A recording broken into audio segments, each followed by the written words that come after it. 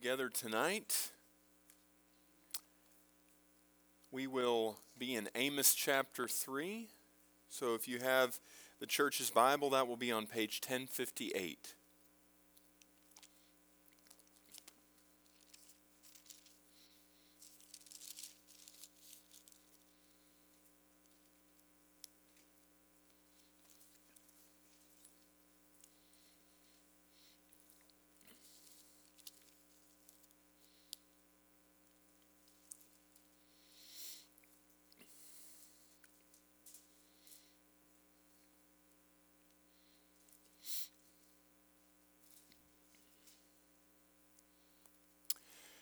So everything happens for a reason. Everything happens for a reason. I heard this just this week.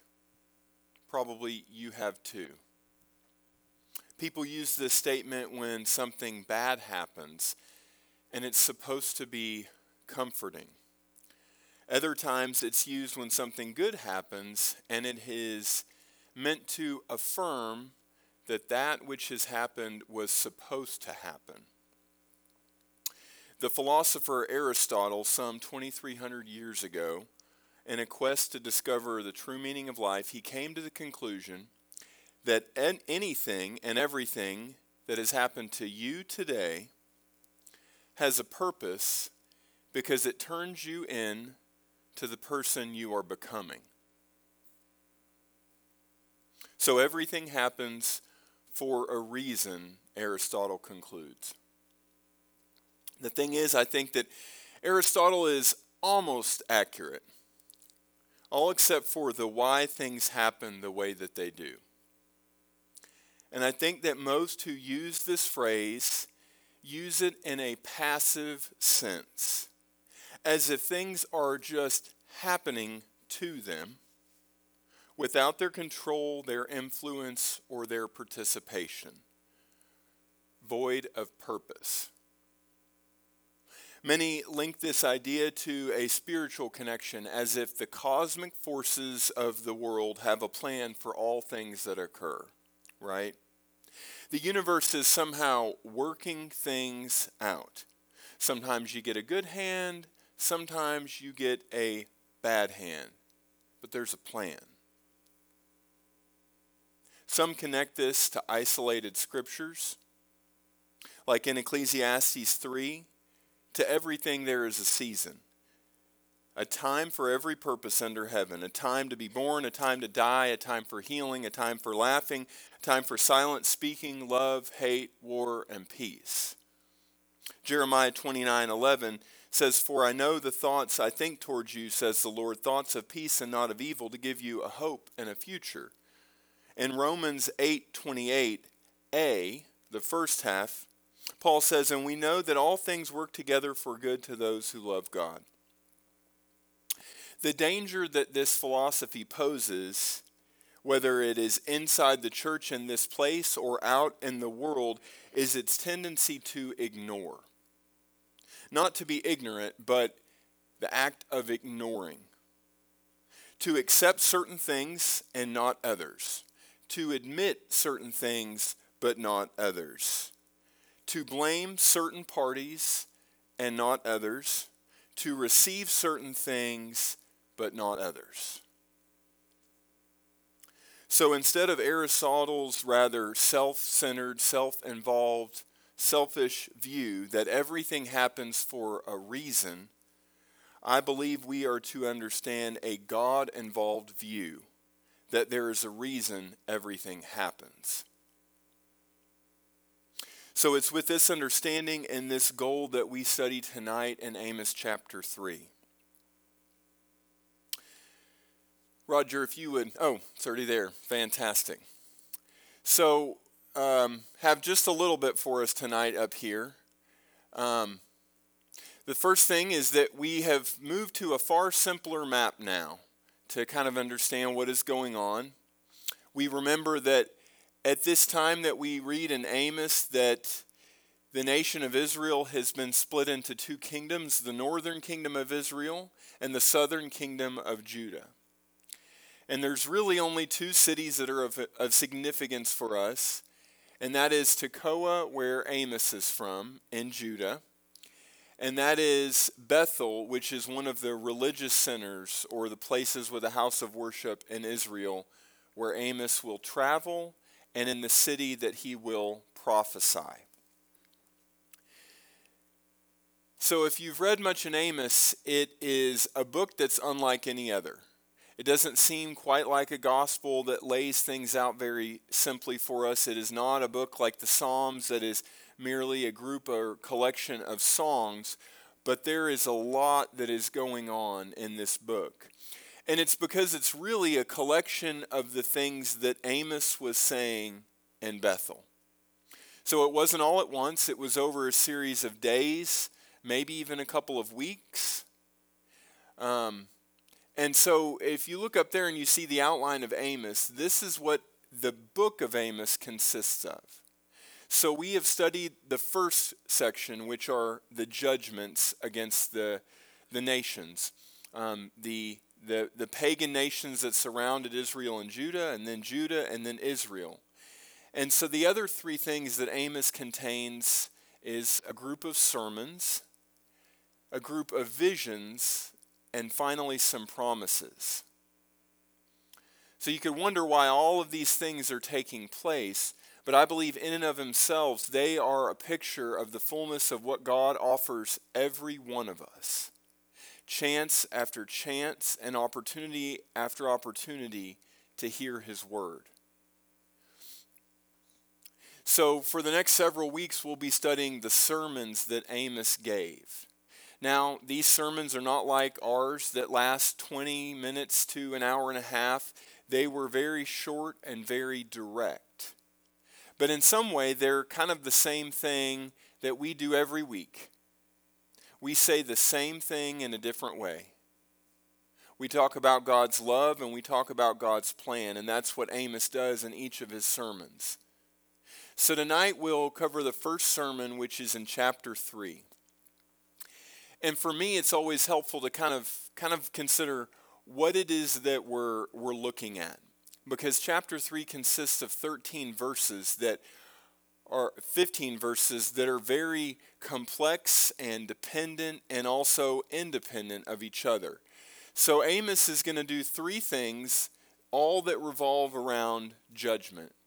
The first thing he's going to do for Israel is he's going to describe the judgment they deserve. Exactly why they deserve this judgment. Next, he is going to declare that judgment. He's going to make sure they know that judgment is coming.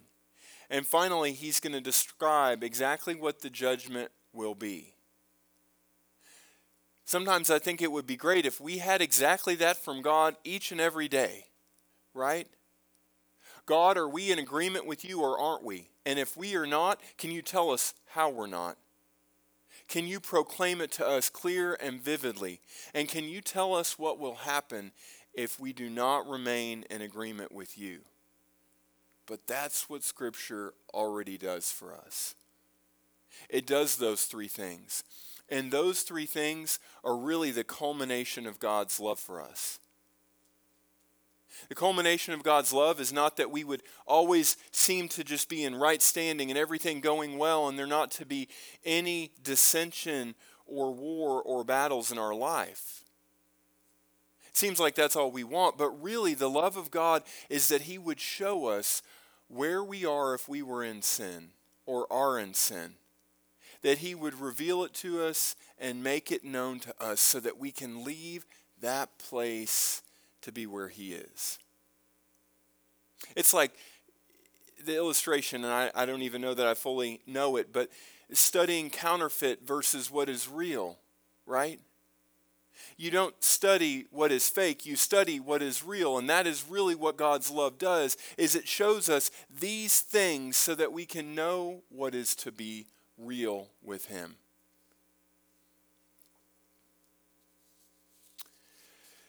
So turn with me, we will begin by reading the entire chapter 3. And then we'll kind of go through it in chunks together. Amos says, "Hear this word that the Lord has spoken against you, O children of Israel, against the whole family which I brought up from the land of Egypt, saying, You only have I known of all the families of the earth. Therefore I will punish you for all your iniquities. Can two walk together unless they are agreed? Will a lion roar in the forest when he has no prey? Will a young lion cry out of his den if he has caught nothing? Will a bird fall into a snare on the earth where there is no trap for it? Will a snare spring up from the earth if it has caught nothing at all? If a trumpet is blown in a city, will not the people be afraid? If there is calamity in a city, will not the Lord have done it? Surely the Lord God does nothing unless he reveals his secret to his servants the prophets. A lion has roared. Who will not fear? The Lord God has spoken. Who can but prophesy? Proclaim in the palaces at Ashdod and in all the palaces in the land of Egypt, and say, Assemble on the mountains of Samaria. See the great tumults in her midst, and the oppressed within her, for they do not know to do right, says the Lord, who store up violence and robbery in their palaces. Therefore, thus says the Lord God, an adversary shall be around the land. He shall sap your strength from you, and your palaces shall be plundered. Thus says the Lord, as a shepherd takes from the mouth of a lion 2 legs or a piece of an ear, so shall the children of Israel be taken out who dwell in Samaria, in the corner of a bed and on the edge of a couch. Hear and testify against the house of Jacob, says the Lord, the God of hosts, that in that day I will punish Israel for their transgressions. I will also visit destruction on the altars of Bethel, and the horns of the altar shall be cut off and fall to the ground. I will destroy the winter house along with the summer house.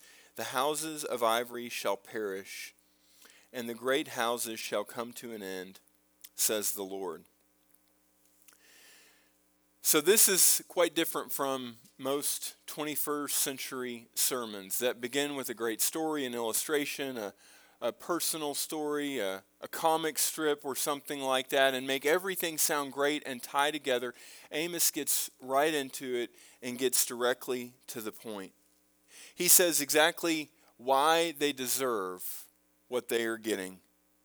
He declares it to them and describes it for them. And the things that we read may be difficult to grasp because they're not written in our language and they're written in the context of Israel, but they knew exactly what Amos is saying and why he was saying it.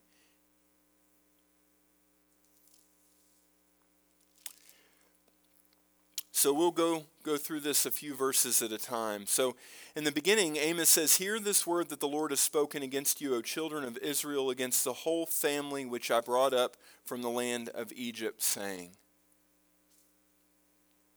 We should hear everything that the Lord says to us through a lens like this, reminding us of who we were apart from him, that he chose us to be his own, that he has delivered us from the pit and from the mire, and he has put us on solid ground, and anything that the Lord says to us should to be understood this way.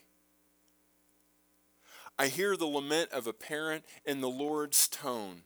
As he shares with them these words, he's saying it like a father to a child and saying, "You are my child whom I have loved."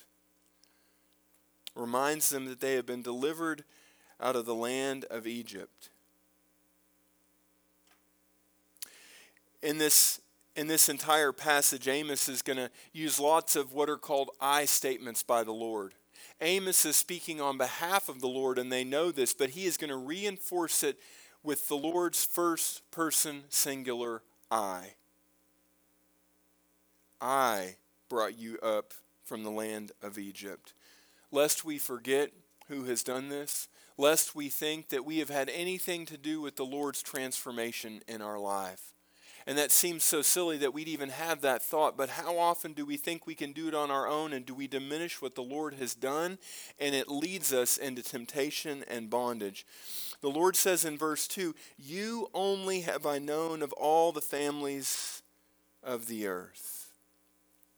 This word for known is yada, and it is incredibly significant in the Hebrew language. It doesn't just mean know like we see someone, we shake hands, and we know them. It is the word that Adam and Eve became intimate and they had relations. It is a word that means intimacy. It is a word that brings two separate parties together. The Lord says, of all the families on the face of the earth, you have I had a deep relationship with. It also, in Genesis, it is the word that God uses to describe how he has chosen Abraham. To know means to choose. To be chosen means to be known. God reminds Israel that he has known them because he first chose them. And it is because of this special relationship that he will punish them, verse 2 says, for all their iniquities.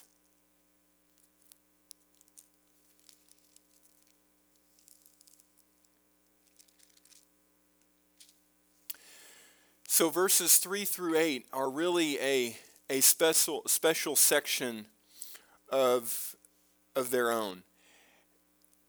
And they're really a remarkable poetic style that Amos uses as kind of a rhetorical trap.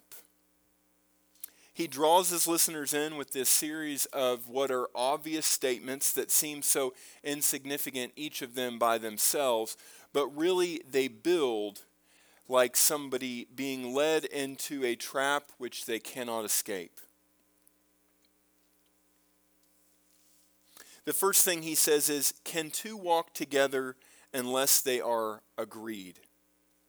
Now, unlike our roads today, roads at this time would have been very small, maybe just wide enough for one person, maybe two, to walk on. So if you can imagine that roads were not altogether very common, and if there was a road and two people would be walking on a road together, it would not be by accident.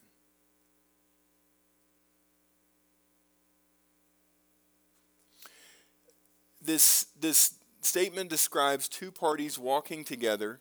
Some translations, some of yours may say an appointment, others might say to agree to meet. This word here is ya'ad, and it is actually the root word that moedim comes from. Moedim is the word that we talk about an appointed time, a feast, or a season.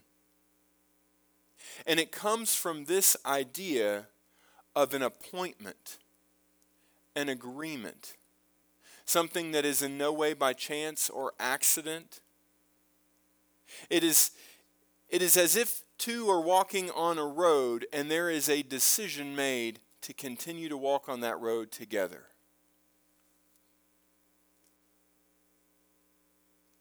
The answer to this question Amos asks, can two walk together unless they are agreed, is of course no. Two people cannot meet on a road unless they have an appointment. They don't remain in lockstep unless they agree to do so. This idea of agreement has meant so much to me for the last few months. Deborah taught on being in agreement with the Lord some months ago, and it has transformed me because I have realized the difference between wanting to be with the Lord and being in agreement with the Lord. See, the Lord's truth does not change. We may understand new and different aspects, but the Lord's word and his truth was the same yesterday, today, and forever. So for us to be in agreement with it is not to venture to try and continually understand things, but to come in agreement with the one who has given it and allow him to change what we understand to be true. So I believe that this statement right here has two meanings. Either we are walking with the Lord because we have agreed to do so or not. There is no gray area here. The alternative represents that if we are walking in the ways of the enemy, It has not happened by accident, haphazardly, but it is the result of the choice to do so.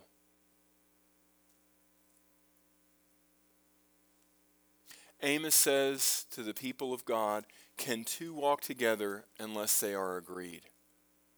God does not come down from the heavens and agree with our ways. We go to where God is and we come in agreement with his ways.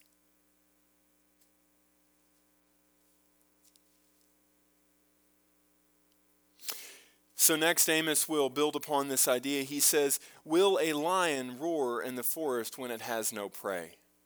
Well, I don't know much about lions, but this is pretty simple. I understand that lions roar at two times. They either roar in order to let their prey know they're coming for it, or they roar after they have captured their prey and they are satisfied.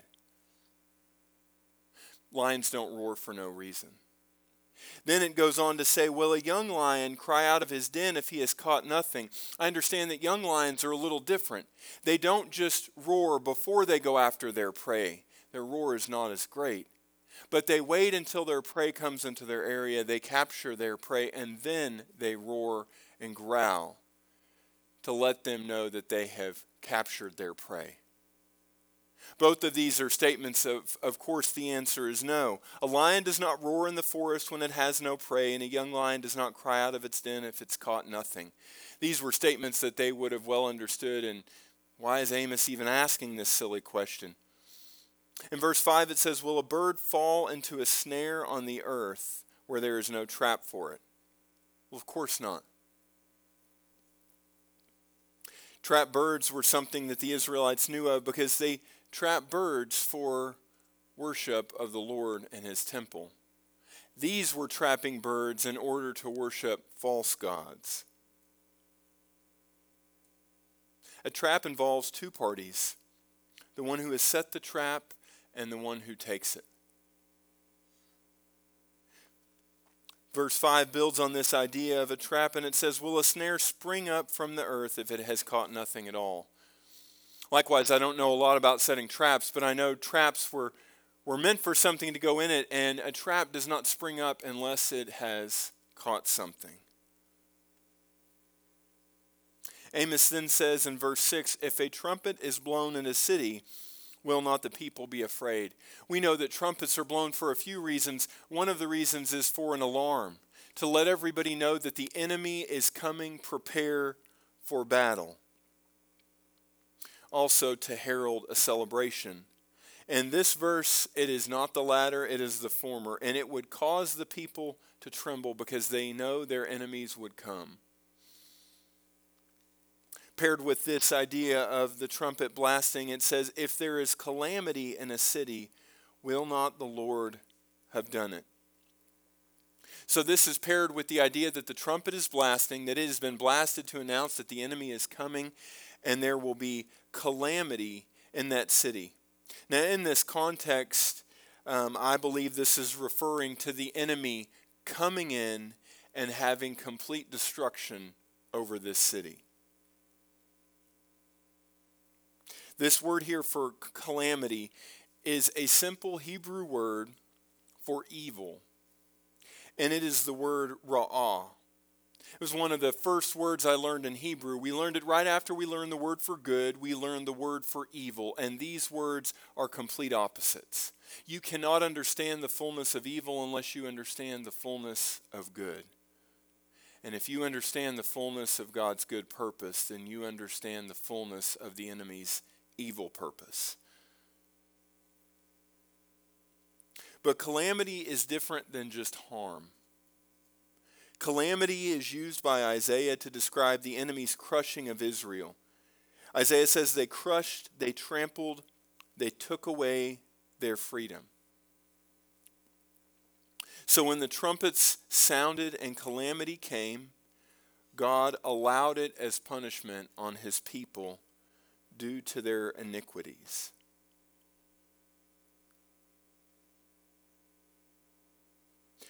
So calamity is the opposite of good, the opposite of God's purpose. Also represents God removing his hand of protection from his people. which allows for the enemy to confront and overtake. This is exactly what happened to Israel. 30 years after Amos gave this prophecy was when the Assyrians would come in and calamity would happen. They would be completely taken away into captivity.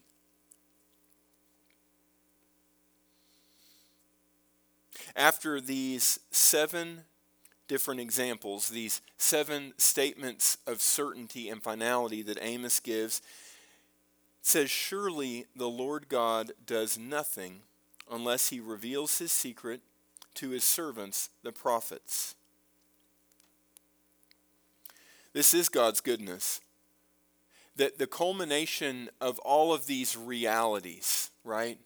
These realities that as the Israelites would have heard them, they knew that these were true, that they were deserved for them.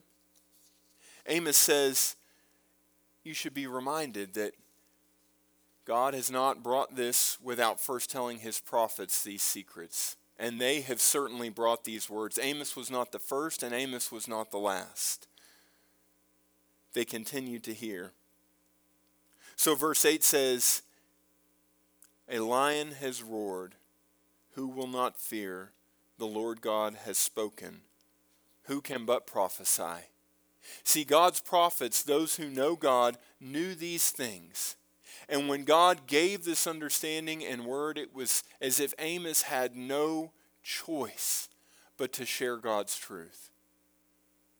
If we know these things, we have no choice but to fear the Lord who has spoken and to give words of his truth.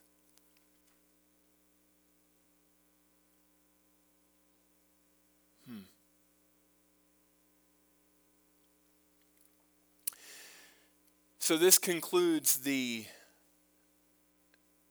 place that Amos is saying why Israel deserves this judgment. So the next section, verses 9 through 12, is going to declare this. I kind of forgot. Let's turn back to verse 1. In verse 1, it begins, hear this word. And this word here for hear is the word we know, Shema. It is the word that we read tonight. And Shema means to hear. And it is this emphatic command that means to grab a hold of, to listen up with the intent to obey. It is a word that requires action. It's why when Moses says, hear, O Israel, he is saying, listen up, Israel, you're to obey all these commandments that we have just read. This is exactly what God is saying to the children of Israel when he begins this sermon, is listen up. We turn back to our section beginning in verse 9, and each of these sections, these 3 sections, begin with this same word, Shema. Now in your translation in verse 9, it probably doesn't say hear, it says proclaim, behold. And so it's the same word used a little differently because of what this context says. It says proclaim in the palaces of Ashdod and the palaces of the land of Egypt.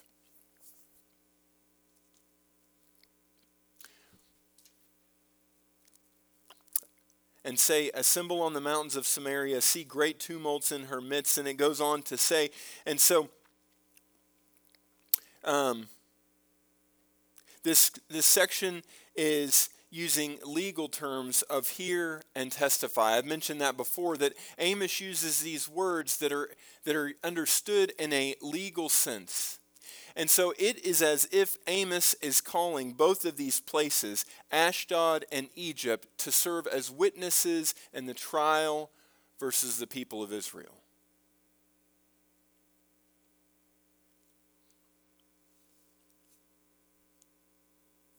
Ashdod was a leading city in Philistia, and both the Philistines and the Egyptians had reputations for injustice that Israel would have certainly resented. Pick any nation of the world that we think is heinous in their war crimes, their treatment of people, slave labor, and genocide. And imagine the Lord putting us on par with that nation and saying, I'm going to call them as witnesses against your judgment. Proclaim this word to them. Verse 10 says, for they do not know to do right. Well, this can't be what we think it means. It can't mean that Israel, who is those who inherited God's land and received God's law, do not know what is right. But instead, it's not that they never knew what was right, but that doing wrong had become first nature. Doing wrong had become such first nature that it goes on to say, who store up violence and robbery in their palaces. So much so that they had forgotten right because they didn't do it. I think we ignore this reality and assume that following God will always be first nature to us. But if we allow ourselves to come in agreement with the enemy, I assure you it won't be. If you've ever been drug off for a little bit and you're out of practice with spending time in the Lord, or you're around family or friends and you might say, I'm just a little bit out of sorts, and it's kind of takes a minute to get back, right? Takes a minute to feel like you know what is the Lord's purpose. So it is with Israel that it says if they didn't know how to do what was right. Verse 11 says, therefore, thus says the Lord. Right? Because of what they've done, this is a proclamation to the world. An adversary shall be around the land. He shall sap your strength from you, and your palaces shall be plundered. This is exactly what we just said was prophesied, that the Assyrians would come in. They would surround Israel on every side. They would sap their strength, and they would indeed plunder their palaces. That's really not important because their palaces were filled with idol worship and idolatry and pagan places of worship. Verse 12 says, again, thus says the Lord, like verse 7, as a shepherd takes from the mouth of a lion 2 legs or a piece of an ear, so shall the children of Israel be taken out who dwell in Samaria, in the corner of a bed and on the edge of a couch. Now this is a pretty bizarre illustration, but you can read this week in Exodus 22 if you like, and 10 through 13. And it describes that if somebody was in care or had taken care of someone else's animal. So if I had taken your horse and borrowed it, I was to return that horse to you or that cattle to you in the same condition that you gave it to me. If that horse had been poorly nourished, if it had gotten its ankle caught in barbed wire, I would give you a more satisfactory one in return.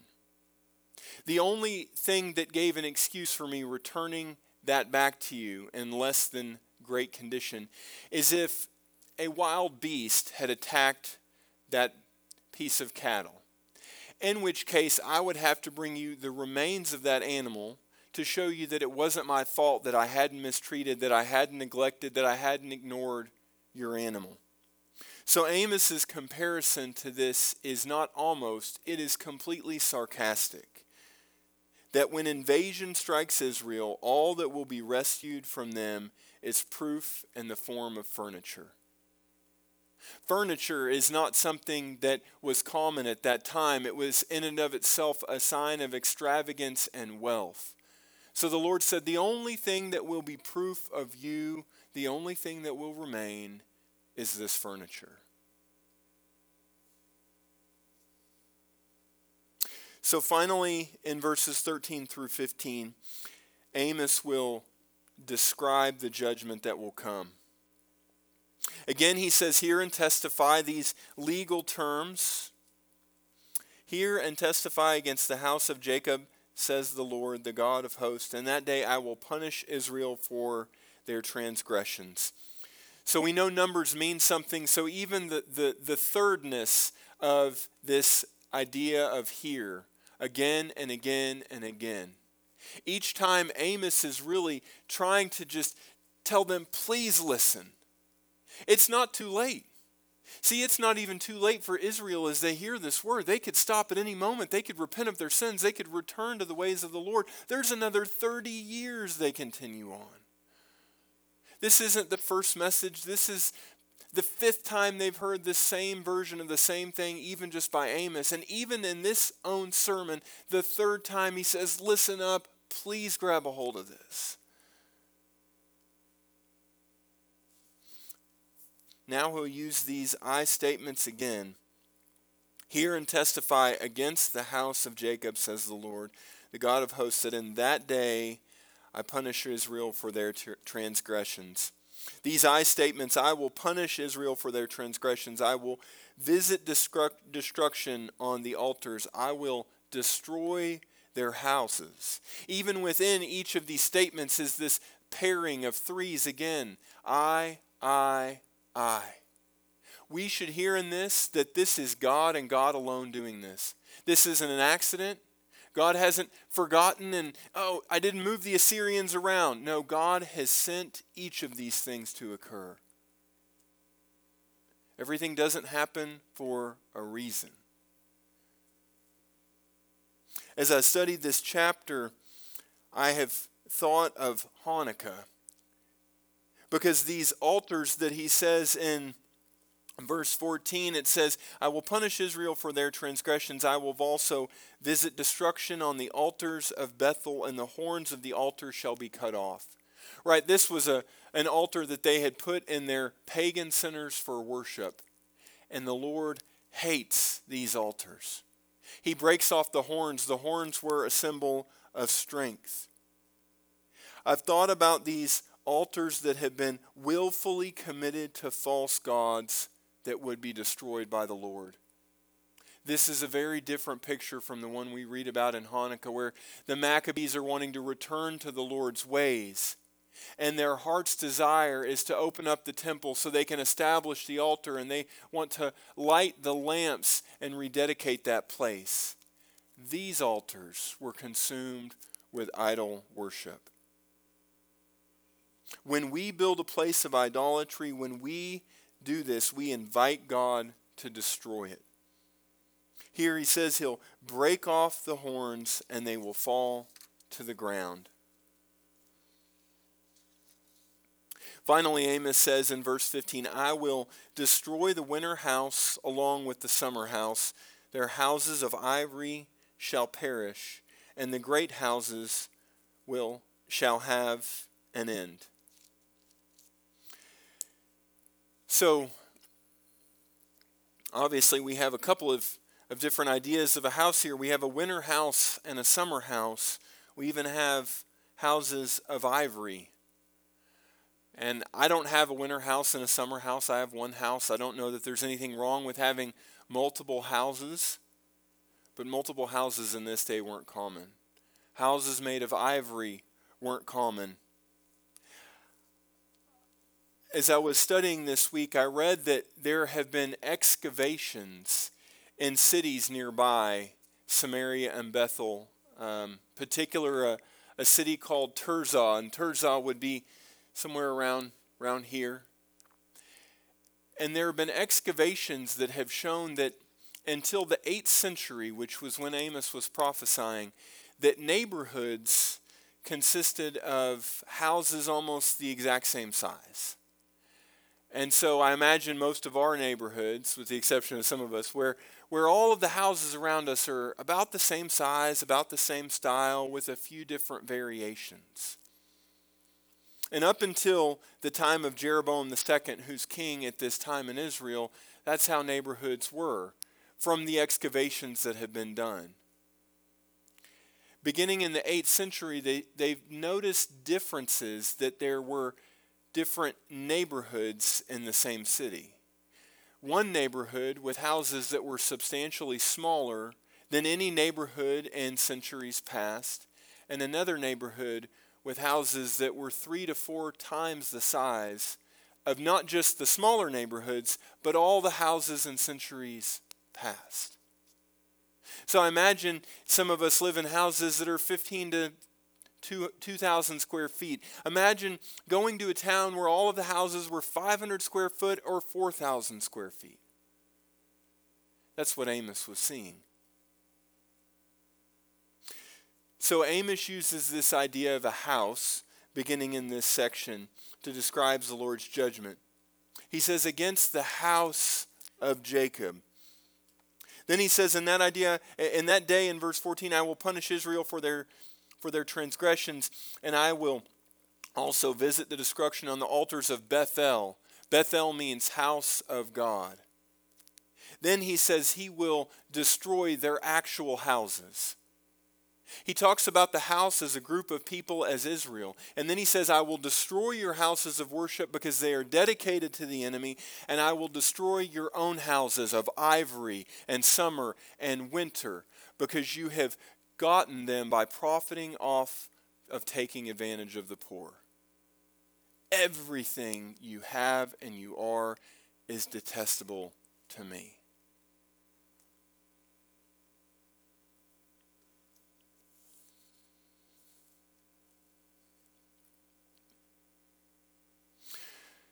So this is the Lord's message in this sermon from Amos to Israel.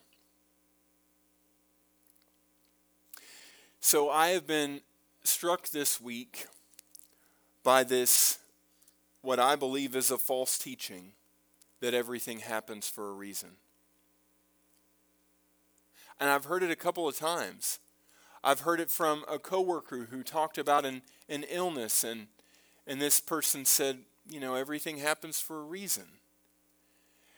And I grieved over that because I thought, that sounds so right. But this false teaching, I believe, has swept into the people of God.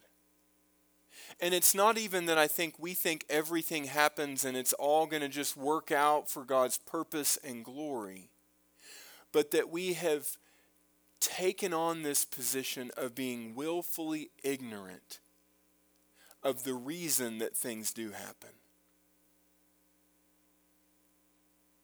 We assume that maybe God will tell us eventually.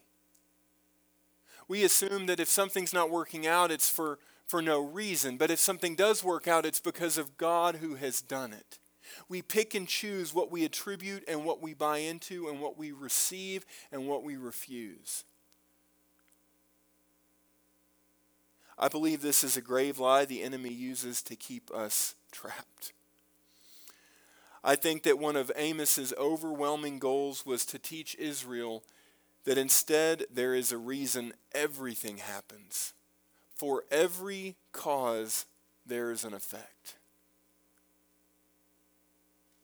In their case, they had a choice to make, and they failed to heed God's word again and again and again, and the effect would be their punishment. Now, this does not mean that I believe God reveals every reason for everything that does happen, but that there is a reason, that there is an authority that is either from heaven or from under heaven. This understanding about two walking together on this road has been transformative to me, because I see that there is no gray area to the road that leads to the Lord. We can only be in agreement with one party in our walk. We cannot go two directions at once. We cannot have two appointments at the same time. Like God who had known and chosen Israel, we must choose this day whom we will serve. Amen.